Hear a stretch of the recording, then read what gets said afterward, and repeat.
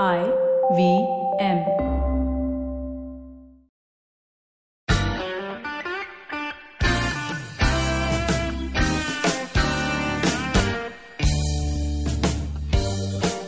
Hello and welcome to the Filter Coffee Podcast.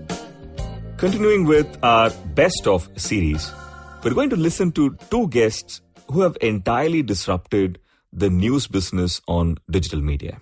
One of them is Samir Patil, who is the founder of Scroll.in, arguably one of the more successful independent news portals in India.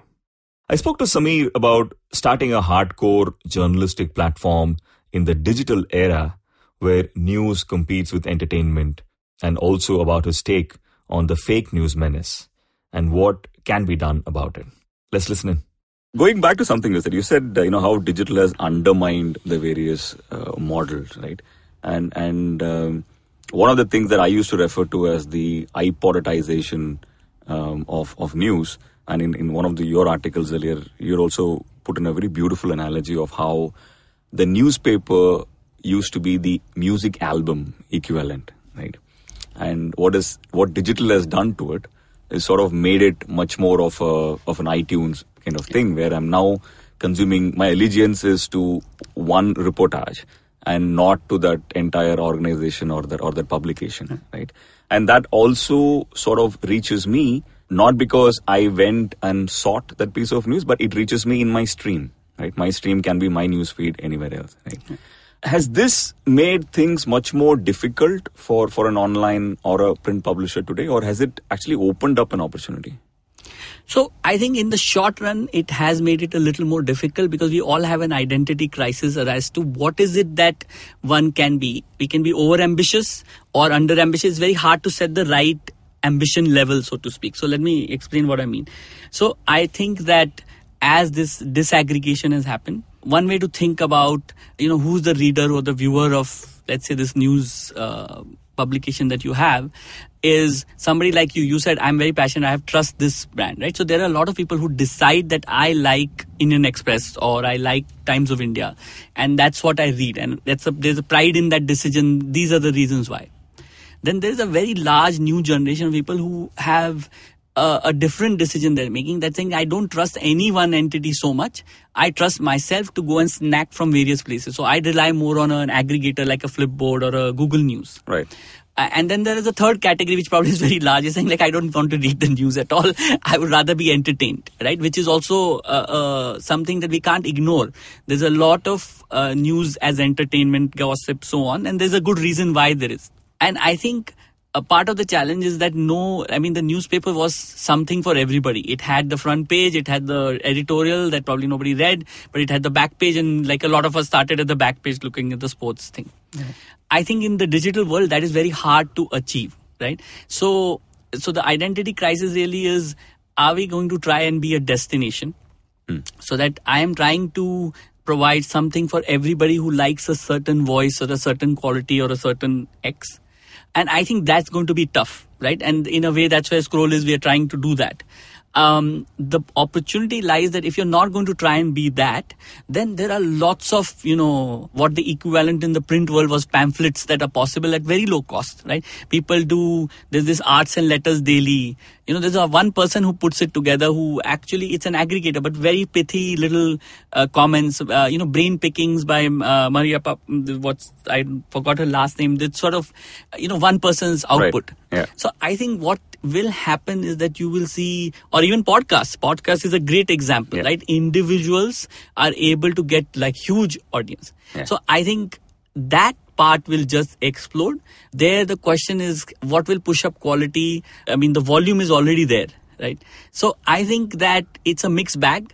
I think there will be some new news brands that will emerge, but like everything else, that's going to be a tough battle.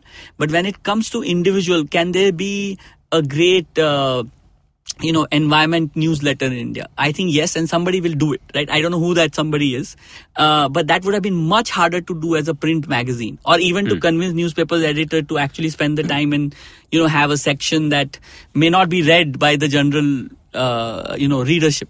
overall, I think there will be lots and lots of quality, because the sort of the good news is that you don't need so many of the suits to run a media organization anymore, right? The creative people can just do it. Yeah. Right?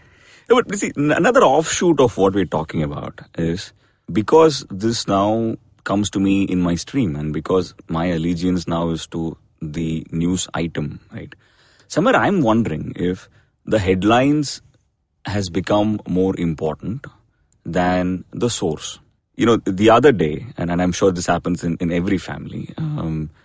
Every family has a WhatsApp group, and so my dad had forwarded something which I think it's one of those articles where it spoke about Ms. Nirmala Sitharaman's daughter being in the Air Force and all of that. Right? So I just when I saw that my dad had forwarded this article, to the group, and my whole point to him was, why can't you just look at the source of it, right, and see whether you recognize it?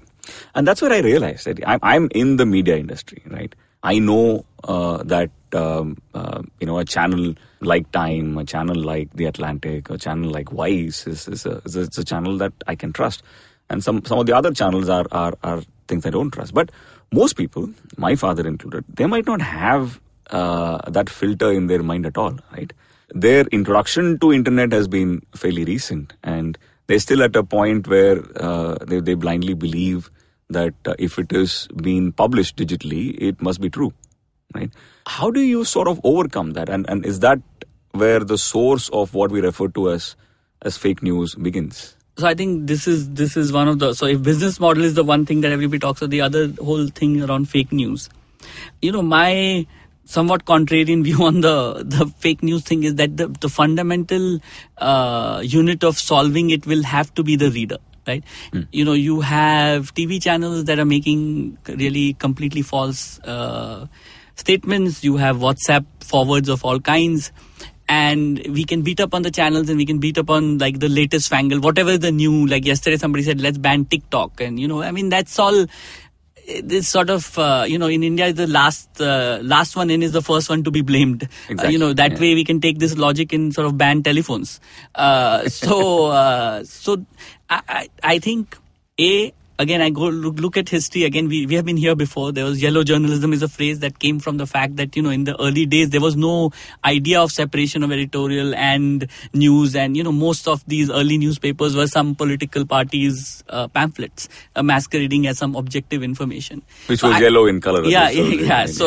But I think fundamentally, we have to trust the citizens to start learning, right, that there is information that they will have to, and it's not just about a certain publication and so on. It will have to be that we will have to develop our immunity. So the analogy I would use, like we were discussing earlier, is if we think of fake news as an infection, right, and you think of what it took over 100 years to prevent these great epidemics. We right now have a great epidemic of fake news, right?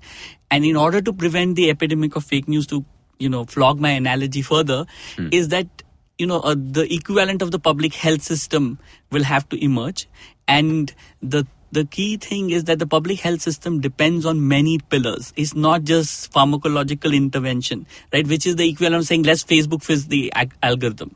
I mean, that's the last bit, right? It's like we taught everybody that we need to wash our hands, right? That fixed like 80% of infections. In the same way, the washing hands equivalent of fake news is don't trust anything till you have done at least some application of your mind, right? Then comes, like the Center for Disease Control. I think fake news can be tracked. Maybe, the task of the Great Press Trust of India or any of these organizations should not be to release government releases, but they should be tracking fake news.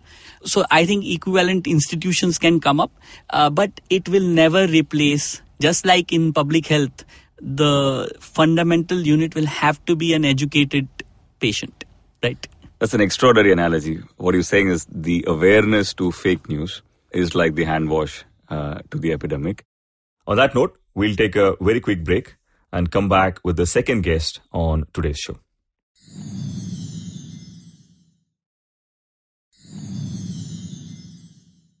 Welcome back to the Filter Coffee Podcast. Our next guest today has built an entire business on the concept of good news, something that we don't seem to have enough going around. Dhimant Parekh has built a news portal that is probably the safest, happiest, and the most inspiring place to be today on digital media. To a point where even the Prime Minister spoke about it on Mann Ki Baat. Yes, I am referring to the Better India. I spoke to Dhimant about the journey of him and his wife curating a blog of user-reported stories and how in just 3 years it has transformed into a full-fledged business that the entire country seems to have embraced. Let's listen in. Let's go back to where we left the story. At this point you registered the URL. We are talking 2010-ish? Yeah. Just to put this in perspective, I think this is also the year when Facebook opened its office in India. Correct. So we're talking about 10 million people on Facebook at this point. Yeah. And Twitter is barely a fraction of that. So talk to us about this story. What happened after that? So 2010, we've got the website going. We're continuing to put out stories. We're starting to see some traction. At the same time, my career was kind of moving along from a startup to another startup. I specialized in product management, so working with tech teams to build consumer internet products. Right? So a lot of that was going on in parallel, but the Better India was it was a thing that we both kept alive purely because of the kind of feedback we were getting every other week, saying, "Hey, this changed my life. This is how I managed to contribute."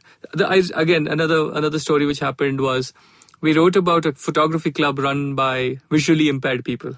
And 2 to 3 weeks after that, a visually impaired girl got in touch. And she said, "You've completely transformed my life." Because I always wanted to do photography, and all my circle of friends and family would say, "What a ridiculous idea, because you're visually impaired." Right? And we had managed to change someone's life again. So this was what just kept us going without any sort of a target metric in mind or anything. We were just saying, hey, we need to do this because it is making a difference, right? So it became more of a project which we were doing out of wanting to make a change. And that kind of just continued right up till 2012, when Anuradha quit what she was doing, because this had kind of started ballooning up, and it was really difficult for us to do it at 1 hour in the morning and 1 hour in the night. So we took a leap of faith, I would say, against a lot of, I would say, social opposition. Right. Considering we were both engineers, we both went to B schools, our peer groups were on a very upward trajectory of careers and all of that. And here we were cutting off one source of income and working on what was then still considered just a blog, But 2012 is when we so Anuradha decided to quit full time and build the whole content engine, while I continue to bring the money on the table. And in 2013, I would say roughly about 2014, by mid-2013, I also quit. I finished whatever startups I was working with. And we ran this for a year and a half with both of us having virtually no income, really just kind of depleting our savings. But we were very, very convinced that if this kind of scales up, we would drive a lot of change. And revenue models and all of that, I always felt could be figured out. If you build something of value, you can figure out how to monetize it. But if it's something that doesn't have any value amongst your so-called customers, then it's going to be really hard. And all the feedback that we were getting convinced us over and over again that we're building something of some tremendous value, at least for that audience. But tell me, it's two different things, right? One is you're doing this because it's the right thing to do. And somewhere you feel morally satisfied, conscientiously satisfied that you're doing this. It's good for the good for the nation. And of course, on the other side of it is this can potentially become a business, right? This can be bigger than what I'm doing right now. And I'm assuming when someone like you makes that decision to take this up full time, somewhere you're crossing from A to B, right? In your case, at this point, were you feeling that way, that this can actually be a business? Yeah. We were starting to see some early signs that this could potentially be a business. We were starting to see how digital media was on the rise. And we felt that, hey, it would be the ideal thing if you get to work on something which pays you money and at the same time is bringing about a change the way you wanted it to bring about a change. So we said, this is actually an opportunity we should really, really go after. Because if we hadn't done that time, I don't think we would have been able to start it any time later again, So that time, I think our conviction levels were really high. Now when I look at it, it kind of does seem like probably a little juvenile. to be so convinced about the idea. But thankfully, things worked out eventually. But yeah, we did feel that we could make a business out of this. And we were very particular that we make a business out of it. We did not want to build an initiative which runs on donations and grants. And then the idea is at the mercy of, who your donor is, right? We wanted to make it a self-sustaining business so that tomorrow, even if, the founders are not around, this is an idea which can run on its own. It has enough traction. Is there a global precedent to this? What is the better India of the world? There wasn't any. And this is the question I always got asked when I approached anybody for an investment, saying, but hey, there is no precedence. Right? So there wasn't any. In fact, I think we're the only one who started. So there was a precedence in terms of someone starting a positive news focused site, for instance, right? But I think we were the only one who ended up scaling up to this large an extent purely because of the timing, I would like to attribute. Because the timing of the proliferation of Facebook, Twitter, Google, and people consuming digital media content, and your smartphones coming in, and then you have all these aggregator apps like Daily Hunt and everything. So it really took our brand very quickly to the millions of people. So that I think the timing was important, where we kind of managed to come in. Well, that was this week's episode. If you want to listen to the full episodes, please do so on the IVM Podcast app or ivmpodcasts.com. You can also follow us on our social media. We are at IVM Podcasts on Twitter and Instagram. And if you want to reach out to me, I am _Karthik. That's Karthik with an H on Twitter. And filter_coffee, that's coffee with a K, on Instagram.